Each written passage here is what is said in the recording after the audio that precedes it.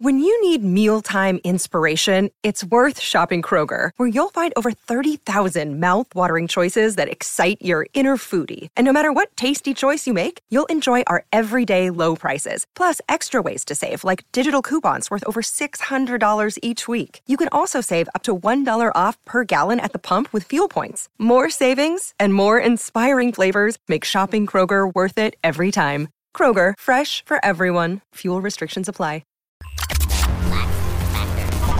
The Lax Factor Podcast. What is up, college lacrosse fans? You're watching episode number 220, I believe, of the Lax Factor Lacrosse Podcast, and today we are going to continue on with the stupid early college lacrosse 2023 preseason All-Americans. And yes, stupid early is the operative word or words there because it is way too early to be calling this, but I'm going to do it nonetheless. Today, we are going to talk about the midfielders first, headlined by none other than Sam Handley of Penn fame. Before I get into it, though, as always, be sure to like, subscribe, hit the notification bell, share the crap out of this episode with all of your friends, no matter where you're watching it. And you can always go to laxfactor.com. We put every episode up there, and then we also have t-shirts and swag that you can buy to help support the channel and everything like that beyond that. But let's not waste any more time, and let's get into this. I want to talk about Sam Handley first. He's a lock. Sam Handley, Tewaaraton finalist, one of the best players in the country, hands down. I think I put Handley for sure in my top 3 players in the country overall. And there's no way that you can kind of talk about returning midfielders without talking about Sam Handley, and not just talking about him first among all things. First team All-American in both polls, Ivy League Player of the Year ahead of Brandow, who I actually think is the best overall player coming back. First team All-Ivy, I believe that was unanimous since he's been a freshman. He's been a unanimous first team All-Ivy pick. D1 Midfielder of the Year, like I said, Tewaaraton finalist. The only other returning player that was, besides Schellenberger, that was among the top 5 Tewaaraton finalists. You have the Tewaaraton watch list that goes on all year that includes a bunch of players, but by the end of the year, they trim it down to 5. They have the Tewaaraton finalist list, and Handley was among one of them. And he's honestly, he's one of my favorites to win the Tewaaraton. I don't think he will, but he is a media darling as much as he is a filthy, disgusting midfielder as well. So I think that could help him a little bit, but definitely going to be a Tewaaraton finalist again as long as he's healthy and Penn doesn't completely shit the bed, which I do not see happening in any way. His production while at Penn is the thing of legends. He was a first-team All-American as a freshman. He was the D1 Rookie of the Year and first-team All-Ivy, again, unanimous selection. As a first-year player running midfield, he put up 35 goals, 26 assists for 61 points off 90 shots. That's 38% shooting. His sophomore year was shot to shit by a ruptured spleen in the first game of the year against Maryland. Despite the injury, he put up 3 goals and 2 helpers in that game. He missed the next 4 games, and then COVID wiped out the remainder of that season, so that season was a wash anyway. And then for the Ivy, the 2021 season was a wash as well, which means that Handley, after this season, should he transfer, I believe has 1 more year of eligibility left. So that would be something for him. And something to consider here. Do we see another Ivy League to Georgetown transfer or something like that? And I have no idea what his plans are. I'm just popping off based on what I think could happen. Now, his 2022 production, 36 goals, 37 assists, 73 points off 131 shots, and 27.5% shooting. So dealt a lot differently, being the man for Penn. He was the man as a freshman for Penn, but he wasn't the man. He wasn't the true alpha of that team. Not yet, anyway. So he got all the eyeballs and all the attention last year. Definitely brought his shooting percentage down from his last full season where he shot the rock at a 38% clip. So he'll want to try to improve that a little bit in 2023. And as you see very often, guys that are dealing with their first year of being the true alpha and getting the bulk of the looks, their shooting percentages tend to drop, and then that second season of dealing with that type of pressure, they tend to kind of come back up again, a la like a Pat Spencer or something like that. 5 man-up goals, 20 GBs to go with 52 turnovers. That's a high number compared to his 73 points. 52 turnovers. Now, the only kicker here is he may not really have had 52 turnovers. In Sidearm Sports, the company that manages a lot of these teams' websites, ends up having a duplicate stat thing. So his turnovers were way higher than the other 2 guys I'm going to talk about. So I'm not sure that stat in itself is accurate, but we'll go with it for now. But he goes fast and he takes lots of chances. So he's that guy where it's like cut down on your exposure time when you're, stupid and you're driving with alcohol in your system. He goes fast, he takes lots of chances, but he gets the job done more often than not. And do not drink and drive, kids. It's terrible. 18th in the country. Oh, wait, now we go. Oh, yeah, no, I'm in it. 18th in the country with 2.25 assists per game, one of the only two midfielders in the top 20. Note the other guy, Ryan Bell, a freshman out of Providence, who I'm not going to discuss anymore today, but who I was ignorant on existing last season. I'm going to have to look more into this Ryan Bell because he put up big stats as a freshman. But yeah, Handley, the only other midfielder that I noticed as I was kind of looking through the top 20 in points that was on that, or top 20 in assists per game. He was the only one that was on that list. Handley's attributes as a player: high risk, high reward, bulldozer of a midfielder with the hands and feet of an angel. He stands 6'5" and tips the scales at around 230, but the dude is a damn monster of a man overall, but he definitely has a level of finesse to his game that you don't normally see in dudes that just bulldoze people. As scary of a downhill dodger as most defenders will ever see in their careers. Even if you defend him well, he'll just shoot through you, over you, around you. But what I like about him and about another guy that I'm going to talk about is I love that shot where the defender's in good position, he's on the run, even kind of defender's on his hands, but he's strong enough to still get that shot off. Very, very, it's just hard to guard. Very hard to guard overall, because if he's not trying to dodge you, shoot around you, he's just bullying you down the alley, from the wing and in. The guy's just a beast. Has solid feet for a guy his size overall, though. Certainly not fast, but he's deceptively quick, and he will cut and then cut back on you as necessary, all the while being able to kind of cut fairly effectively while also just being able to lean you into submission overall. But his real strength is playing bully ball with a finesse that hasn't been seen since the days of Pat Spencer. He's not the dodger that Pat Spencer is, and I mean in style, because Spencer attacked primarily from wings, from X, whereas Handley's attacking primarily from out top wings. He's running dodges from the corner to corner, corner down through the middle. But still reminiscent of that, just in the terms, in the way that he's able to use his body to get his hands free and get shots off.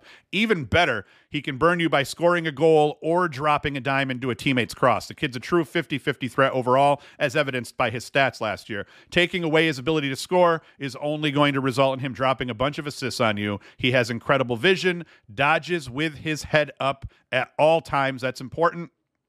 And it's very difficult to keep a stick on him because the defenders are constantly having to kind of, cross-check, lean on him. So it's hard to throw checks and things of that sort, because all the while you're just trying to stay in position and stop him from mowing you over, which means not a lot of checks thrown, and his hands are going to be free. If a defender, the only hope a defender has is push up until the point where he's about to shoot, and then you just kind of try to get the lift on his hands. But he's so big, so tall, he is just a very difficult guy to guard overall. You rarely have the opportunity to throw that check because, like I said, you're focusing your efforts on not letting him run your little ass over, because everyone is little compared to him. Turnovers. As I said, if that statistic is accurate, and he really did have 52 turnovers, you know what we can do here? We can just jump into Inside Lacrosse real quick. I'm just going to go to here. We're going to go to teams. I'm going to search Penn because they're going to have more. They've had more accurate stats actually here overall, because that one bothers me. I want to see if he really did have that many turnovers. Let's see here. Oh, of course they're not giving. Oh yeah, 52 turnovers. So that statistic is legit apparently. So with that's a high number here. As I used to say about Asher Nolting, he had, I believe, 1 or 2 70+ turnover seasons. Wipe those turnovers out, and his point production is going to go through the roof. And it's just one of those situations where the coaches and his teammates will be delighted if he could just shave even 7 of those turnovers off. Come in under, at 45 or under. I think that would be a big accomplishment. overall. He's a consistent scorer, though. He's not one of those guys that kind of goes away and, doesn't perform every game. He performs game in and game out. He put up at least 3 points in all but one of the 16 games he played in 2022. He had 3 goals and 8 helpers in a 21-20 loss to Princeton. That game started a monster stretch for him, a 6-game stretch where he scored 11 points against Princeton, 6 against Cornell, 5 against Yale, 3 against Brown, 5 against Harvard, and then 5 against Dartmouth. Despite that, Penn was still only 3-3 during that stretch because the Ivy League was an absolute just savage conference in 2022. He had a hard time dealing with the added attention, as I said, that comes with being one of the best players in the country. All eyeballs on you. All efforts by the defense are trying to stop you. So he goes from that 38% shooting percentage as a rookie down to 27.5 in 2022. Note there was also a big lull, almost a 2-year lull in between that of him being able to actually play organized lacrosse at that level. I expect that shooting percentage to improve, as I said. And like I said, if he can keep those turnovers below 45, that is going to be huge for him. In the end, this kid is easily the top returning midfielder, at least in my opinion, but I think that's almost everybody's opinion. And I think he's one of the top 3 guys returning in all of Division I for their 2023 campaigns. If he's healthy, he'll be a first-team All-American again. That is a lock. He'll also be the midfielder of the year again, despite having some solid competition, and will almost certainly be one of the favorites to win the Tewaaraton. Now, the next guy that I would like to talk to you all about is Graham Bundy Jr. out of Georgetown. As with all these other guys, I believe he's got 1 year remaining after 2023. I'm not sure, but we'll see how that goes. I'm not sure it's okay to call a 6'1", 190-pound midfielder a jitterbug of a midfielder with a cannon and flair for the dramatic, but that's what I think of when I pontificate on Graham Bundy Jr., and his name also makes me want to say cool words like pontificate. He's got a perfect frame for a midfielder. He's strong, quick, fast, and has an absolute cannon on him, but he's sneaky quick side to side and has the ability to carve up a defense as a dodger. And he's relentless. When he decides he wants to go to the goal, he's going to dodge, redodge, do whatever, and within that Georgetown system, he has a metric shit ton of freedom to do what he needs to do. His 2022 production, 45 goals, 25 helpers for 70 points off just 28.7% shooting. You're going to see all 3 guys I talk about aren't the most efficient of shooters, but they're midfielders. So we're dealing with a lot more alley dodges and a lot more shooting on the run from distance. So that's a natural thing you see with midfielders. 6 man-up goals, 40 GBs, 4 caused turnovers, and 38 turnovers. Like Handley, high risk, high reward overall, but less risk in terms of the actual turnovers that he commits. Because he takes better care of the ball overall than Handley. Although I'm not 100% sure on his stats either, because like I said, I don't know what Sidearm Sports stats are, how accurate they are for that 2022 season. Like Handley, he only had 2 games out of 17 below 3 points. He had 2 points in both of those games that he was below 3, but he had at least 3 points in every other game they played. He had 6 goals and a dish against Providence, 2 and 4 against Villanova. He only had 3 goals in the NCAA tournament loss to Delaware, took 9 shots, buried 3 of them, but it wasn't enough as the Hoyas got bounced by a goal in that NCAA tournament game. Now, his attributes as a player, as twitchy of a dodger as you will see with a guy with his size overall. Goes to the rack with the strength of a midfielder that is well over 6 foot, but he dodges laterally as if he was only 5'7". He's an insane tough matchup for a defender. And just like all 3 guys that I'm going to mention here today, quick release. Once he gets his hands free, he is going to let that shit rip, and he does it with an efficiency that you'll not see. He looks more like an attackman overall, I think, as a dodger than any of these other guys do. Just a filthy midfielder. That release, like I said, is quick, but he also brings fire. I mean, the guy can put smoke past the goalkeeper. Very accurate overall. If you leave his hands free inside of 12 yards, he's going to let it rip. These are facts. He doesn't give a crap. He's like the honey badger. He's just going to keep coming at you, and if you give him a chance to score a goal, he's going to try to score a goal. The dude is greedy as all hell. Can finish in any situation, dodging with the ball. He'll dive and bury one backhanded if the occasion calls for it. He'll step down and rip one past your goalie's ear, or he'll play off ball and can lace a quick stick from the crease. The guy, once again, like the guys that put up the most production, they never stop moving, and they try to be effective in all facets of the game, both carrying, just step down shooting, and then, even more importantly, cutting and being in the mix in the crease off ball. And with that comes the ability also to help his homeboys out because he's going to draw a lot of attention. He's going to draw a lot of double teams. And as part of that the 25 assists that he put up, those were easy gets. And that's because most of those dishes, he drew a slide and there was somebody that was wide open. And with his head up, he found him. Smoke the ever-living shit out of my man. Draw a slide. I'm trying to read my quote here and it sounds stupid. So I'm not going to finish it. I actually wrote smoke the ever-living shit out of my man, draw a slide, and throw a quick dish to my pal. Oh, I'm trying to speak as if I'm him. That's what I was doing. I was trying to be tricky, and it sounded stupid. So it's just one of those things guys like him can do, though. They're going to draw slides all the time, automatic double team, especially this upcoming season. He will be an automatic double team. He has the ball. They're going to have that slide ready, and that slide is almost always going to go, and that's just going to open up his assist numbers here a little bit more in 2023. Overall, Bundy Jr., one of my favorite midfielders. I like how the dude plays. I like his swag. He celebrates. Some of his celebrations, as I was watching his highlight cut, almost remind me of like Kyle Marr-esque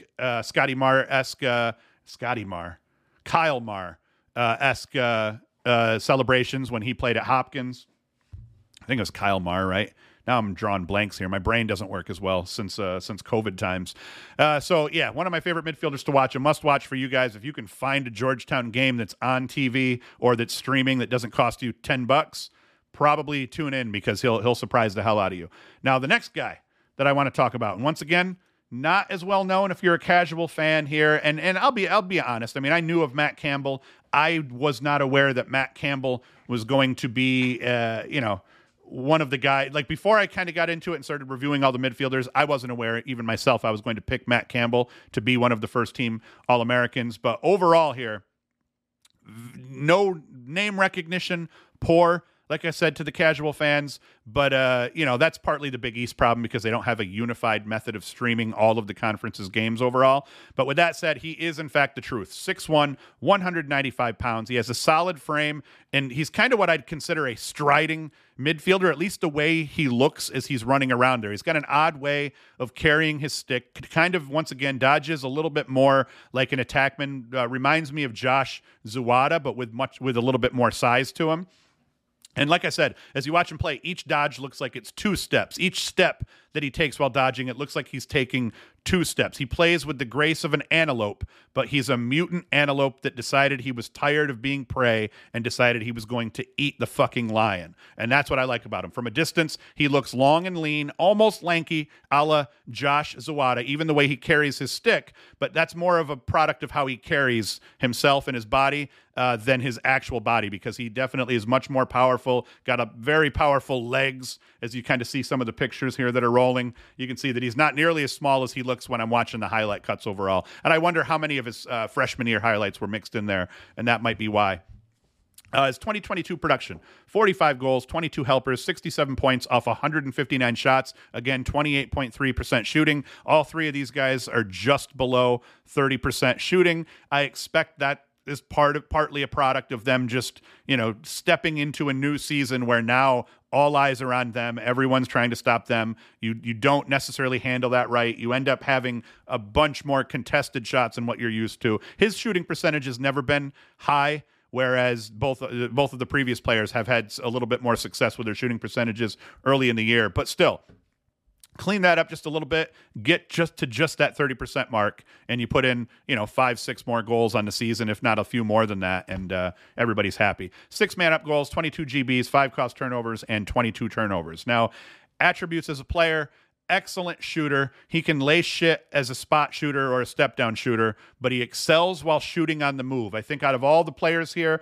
he moves the most. Like, Handley's going to shoot well on the run. Bundy shoots well on the run. This guy excels at shooting on the run, and you can tell that goalies, the way he releases his shot and the way he carries his stick is kind of always behind him. As he's winding up, he's got a wind up that kind of tucks that stick behind his ear, behind his body. So you can tell, just watching his highlight cuts even, that goalies have a hard time tracking his shot. By the looks of it, he's never seen a shot that he doesn't like. So if, once again, like these other guys, you leave his hands free, he is not going to hesitate to let that rip. can get shots off at odd angles, but very good at maintaining his body position as he's dodging to the cage, as he's dipping underneath guys, gets his hips turned and shots rifled off very quickly. And like Handley, even if his defender is in good position, he's another one where he'll just kind of run right at that guy, back that guy down, kind of contact body to body and just shoot that shot over him or around him.